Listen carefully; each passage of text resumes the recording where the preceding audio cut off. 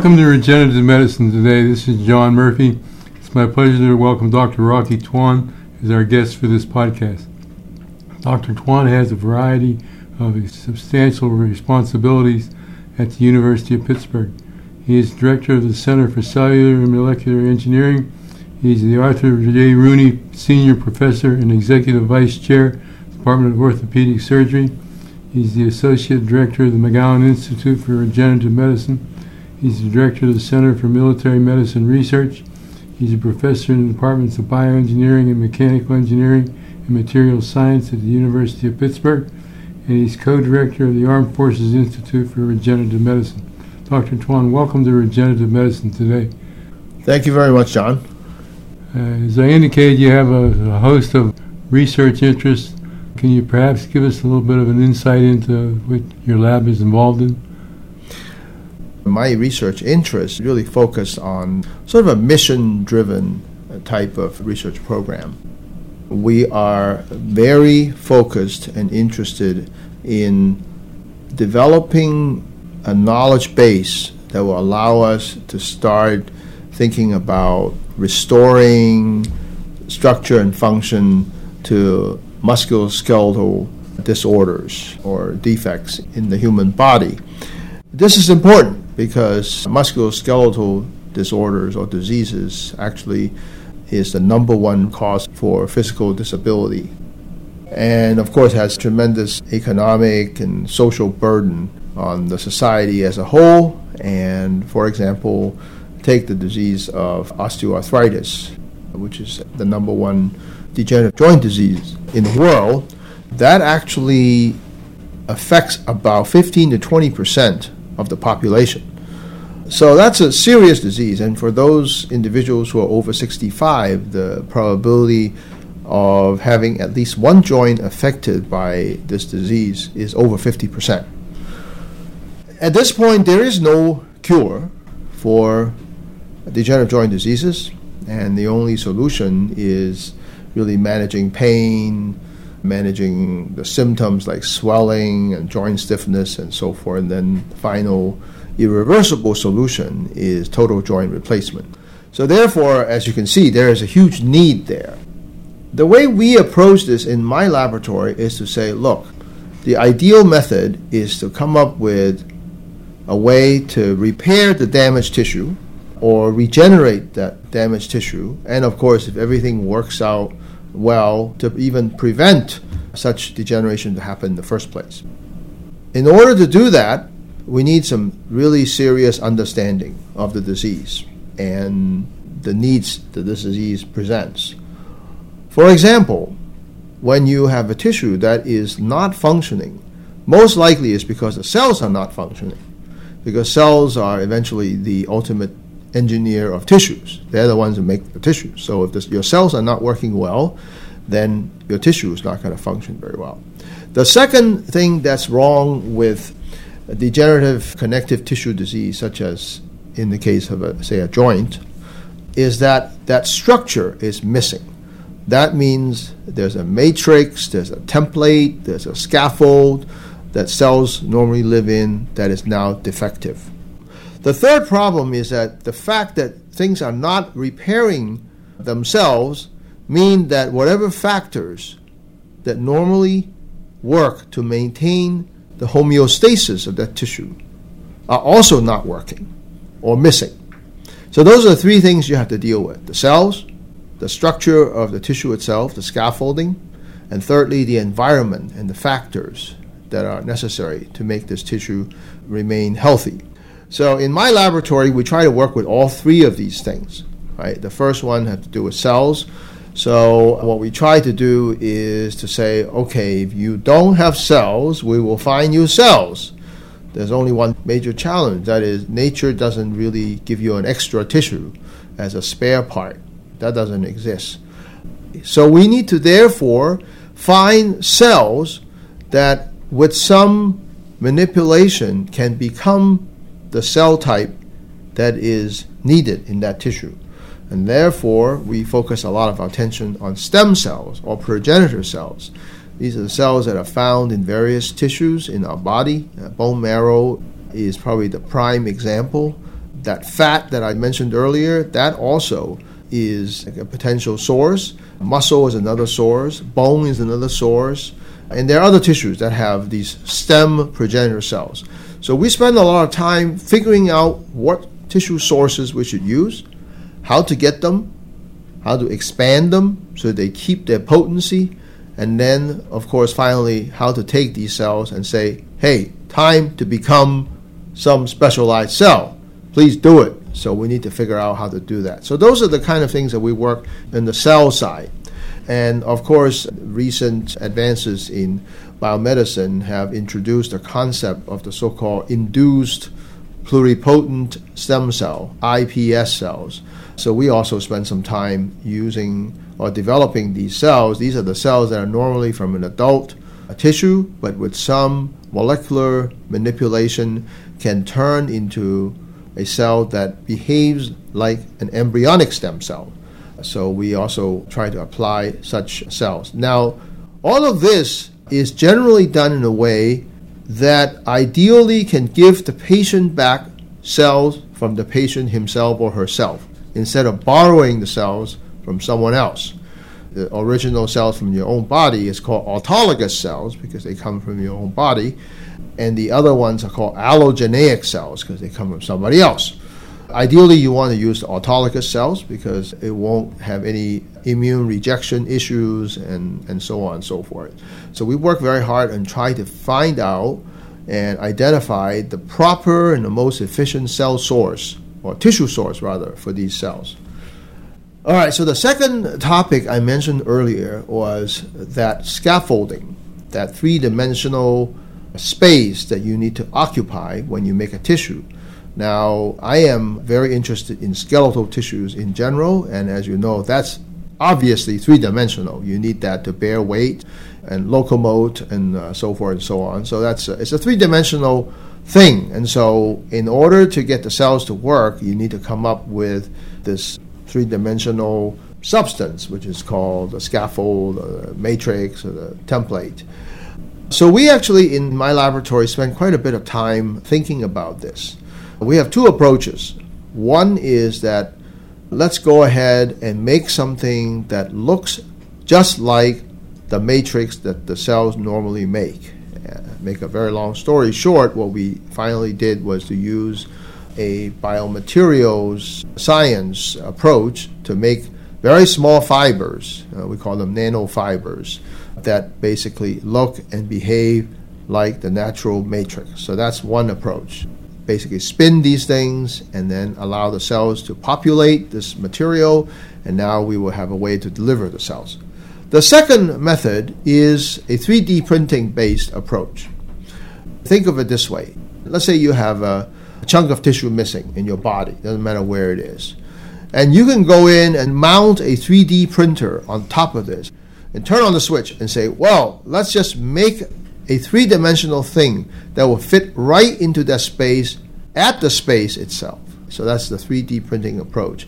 So for that, we have developed a photo cross-linkable polymer-based hydrogel system. What that does is that essentially this material will become a three-dimensional solid with photo illumination.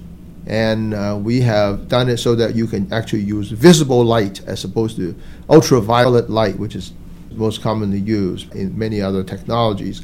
We use visible light, and we shine light, and then the material solidifies and forms a three-dimensional structure. So we've used this approach as well, where cells are already embedded in the liquid, which upon photo illumination will solidify and become a three-dimensional substance that will fit exactly into the missing space. So that's the second part. So the third part has to do with how do you make the environment of that tissue site that you would like to repair to be exactly healthy enough that whatever you put in there is actually going to continue to develop into the exact tissue that you want. This is now some serious biology there. So in order to figure this out, you need to find out normally what kind of signals are operating within that tissue to maintain the homeostatic state of that tissue. So towards that end, we have identified soluble as well as insoluble signaling molecules that are specific for that tissue that we can then reintroduce into that gap, that space, to allow whatever we put in there clinically or surgically or what have you, either 3D printed or is inserted surgically, to continue to behave. So that's the other direction that we take in our research. So just to briefly summarize, we're dealing with skeletal defects. Skeletal defects consist of many things. I already mentioned osteoarthritis. Bone fracture is another one. Tendon ligament injuries like ACL tear or meniscus tear, a rotator cuff tear, and other kinds of bone-related problems like osteonecrosis, which is essentially the rotting of the bone from inside. So those are the areas that all involve the following. You have a structure that is not functioning anymore. It's a physical structure. It's a weight-bearing structure that is not going to be able to perform the job. And our approach, or our target, is to find a way of creating that missing tissue in as efficient a manner as possible and as minimally invasive as possible to restore structure and function. So this is a fascinating description. Thank you for sharing. One question occurs to me as I listen to your overview. That is, some of the issues you talked about fit into the category of hard tissue, some soft tissue. I had the impression that the state-of-the-art in terms of soft tissue repair was more advanced than hard tissue. Is that a correct presumption? Actually, it's the other way around, John. Hard tissue actually is more advanced because bone, for example, heals itself quite well. If a fracture is like a closed fracture or something that's not like a compound fracture or open fracture, generally it heals quite well. You put a cast on, you don't move too much for a little while, that hard tissue will actually heal itself, repair itself. Now, exactly how it does it is probably involving some bone marrow cells because the bone happens to harbor bone marrow, which is, of course, maybe it's sort of like the fountain of youth, kind of like is our reserve depot of cells. And so they probably come out and they heal the space. The problem with the soft tissue is that most of them have very few cells. They are hypocellular. Cartilage, tendon ligament, for example, they don't have a whole lot of cells. Most of what they have is actually this soft matrix that they possess, allowing them to be more elastic, because you can't take a cell and you go stretch it 15% longer. I mean, the cell will die. But you can stretch the matrix. So you need a matrix that is actually pretty pliable. As a result, most of the tissue, over, I guess, about 90% of the volume of the tissue is made up of things that are not cells. Cells only made up 10%. That's why you can stretch it, you can compress it, you can do all kinds of things, and the cells will stay exactly the same because they squish around, but the rest of the tissue moves around. So because they don't have as many cells, they're inherently unable to make up things as fast as bone, which has plenty of cells actually because of the bone marrow. The other major challenge to, say, a soft tissue like cartilage is that it doesn't have any blood vessels. By definition, it lives in low oxygen area, it's inside the joint space, and as a result, there's nothing to heal it. Blood vessels generally bring new cells, bring nutrients, and so on and so forth. So when you have a hypocellular and hypoxic environment, the tissue actually doesn't heal as well. Now, tendon and ligament are tough because they are constantly under tension. They are constantly stretched up to 15%, 20% of their length. So imagine this. You just tore your ligament, and you say, I'm going to fix it. You put something in there. Now, that thing is unlikely to be as ready as the original tissue. But remember, it's under tension all the time. Unless you are in bed the whole time, you don't move anything, it's very likely that you will start stretching that. Remember, the new thing is not ready, so it will tear again. Whereas bone, you can say, I'm going to put it in a cast. You're not moving because you're completely solidified. So actually the soft tissues continues to be a major problem. The meniscus is another one. The radial tear in the meniscus generally only gets worse because it's constantly under loading. So actually right now those are the main challenges in orthopedics. Bone, unless the space that's missing is really large, what is called a segmental defect, where one side simply cannot see the other side, then you have a problem. Generally what people do is they take bone graft, meaning you dig it out from somewhere else, usually from the hip, the iliac crest, and then you stuff it into the missing space and it will grow back. But cartilage, there's not a whole lot of cartilage to spare, number one, and meniscus, certainly you don't have any other meniscus. It's challenging. And of course, as you know, being athletic, playing sports is a big thing. People want to be physically very fit, and so this becomes a real challenge. The work you've described to us, I suggest, fits into a range of maturity in terms of some of the studies are very fundamental in nature, some seem to be more applied. In terms of solving these problems that you've outlined for us, where are you in the progression of moving things from the bench to the bedside? So some projects are at the cusp of being able to be translated into clinical trials. When everything seems to work well, you make sure all the reagents, all the device that you have, everything can be reproduced. Then you would move to a phase 1 clinical trial where safety is assessed, and then you go to a phase 2 where you start looking at efficacy, and then phase 3 where you do a multi-center study to make sure that it doesn't matter who's doing it, it always works, and then eventually you can pick it up at a drugstore, and that's when it finally matures. So we will find out, hopefully not before it's too long, to find out whether this approach works. If it works, then we will be ready to go into the clinical trial. Like cartilage repair we're pretty advanced in that. Other areas are less advanced. Tendon, ligament repair, I think it's still a ways to go because of the mechanical requirement of the tissue. As I said before, if something is constantly moving, it's a moving target, so to speak. You put something in there and you say, please don't move, give me time to heal. Well, if the chances are very high that it gets displaced, well, then you kind of start all over again. So I think those things are a little more challenging. But all of those, at the end of the day, is a reflection of the property or the characteristics of the cells you put in. If you have lousy cells or cells that are underperformer, you put it in there, you're not going to get there. Ultimately, you still need to figure out a way to get the best cells, and after you get the best cells, to keep them as best cells, and then also find ways to improve their properties even more, so that they differentiate better or they maintain their differentiated state longer. So that's biology.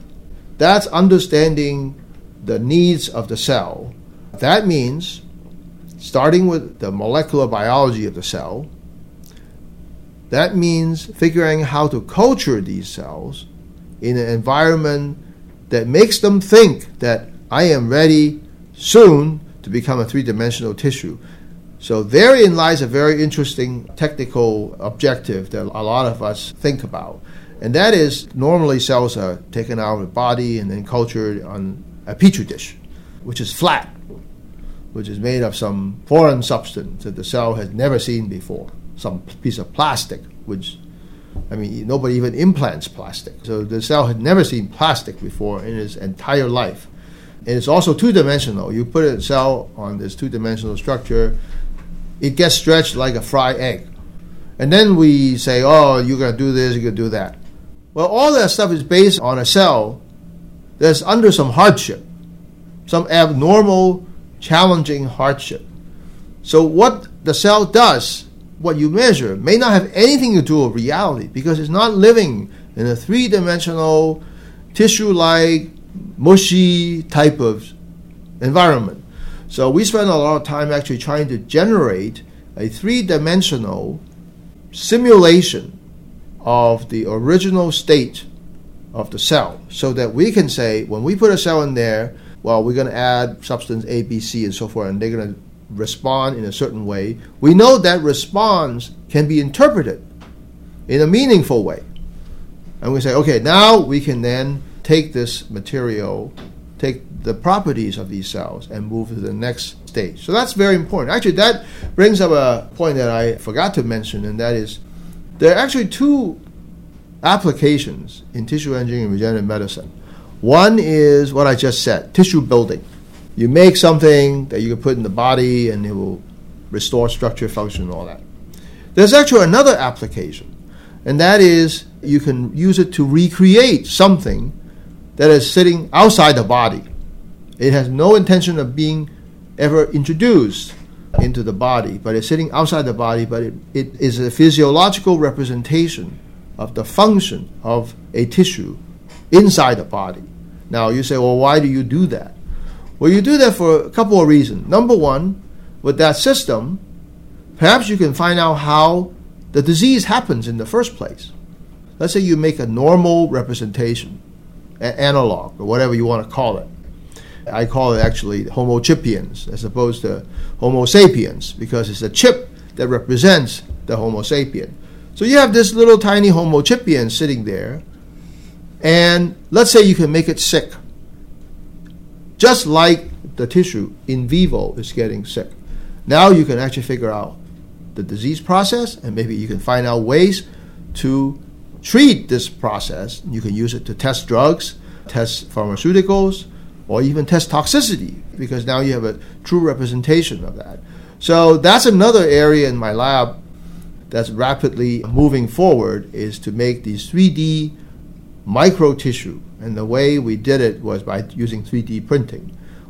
Some of the work we're doing right now is printing that bone cartilage interface that's in the joint surface, say a knee joint surface. So we can actually make a fairly faithful representation of that osteochondral junction and use it to ask the questions that I just mentioned earlier.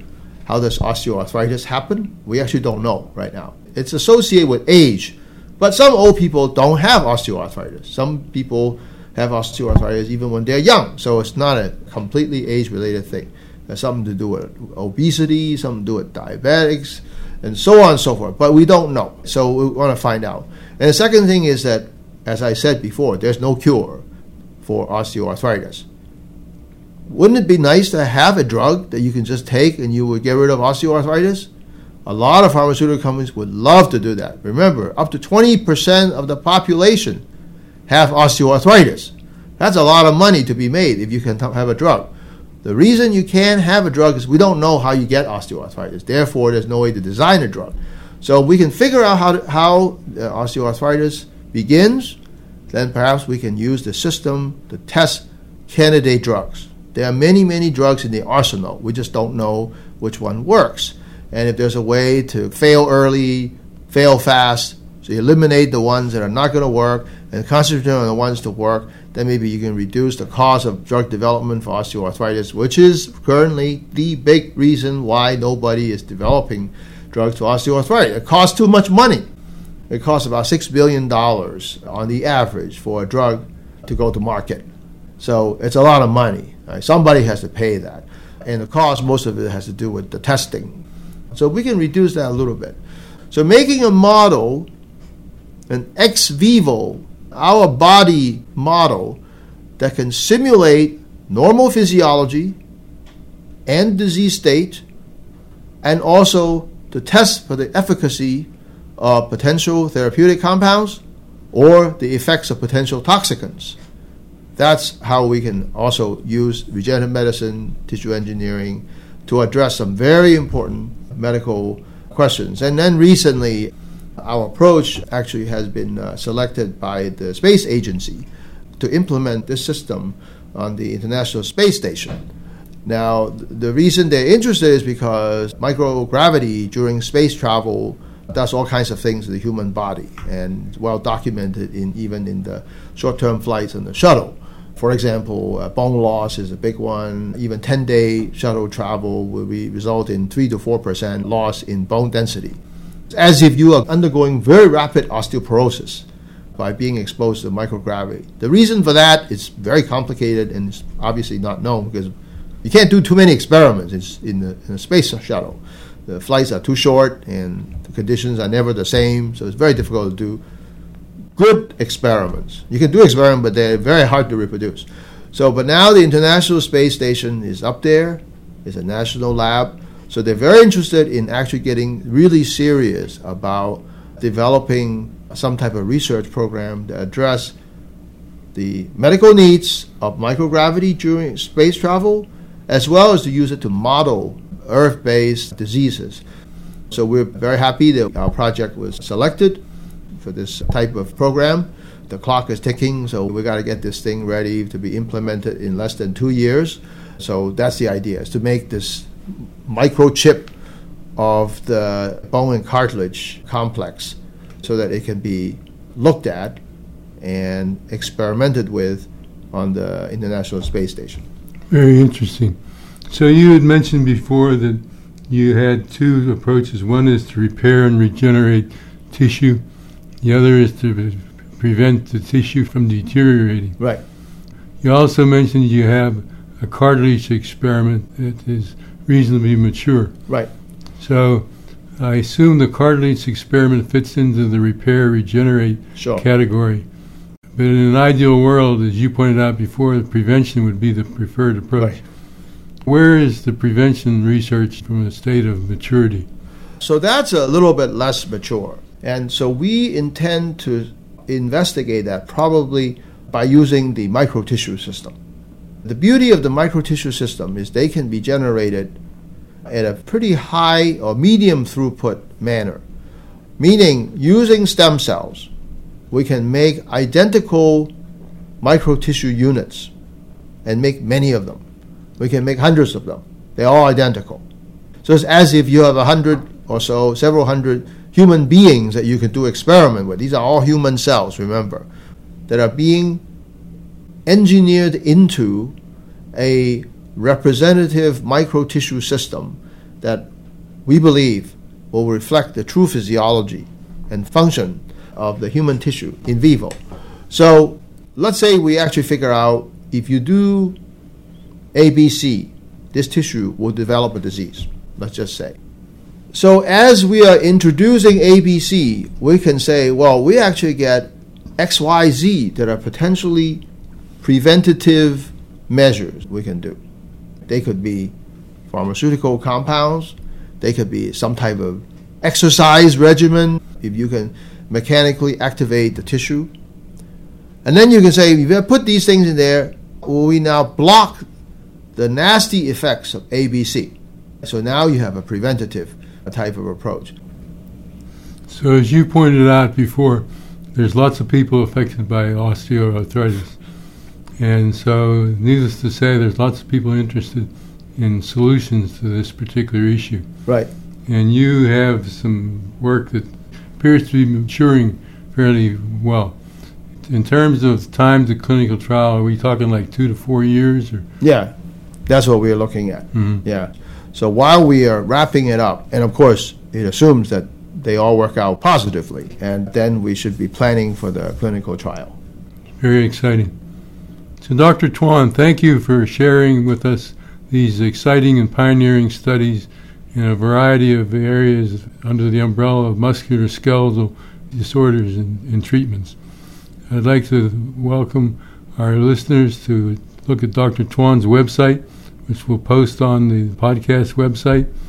And until we meet again, I'd like to thank the McGowan Institute for Regenerative Medicine that sponsors this podcast series.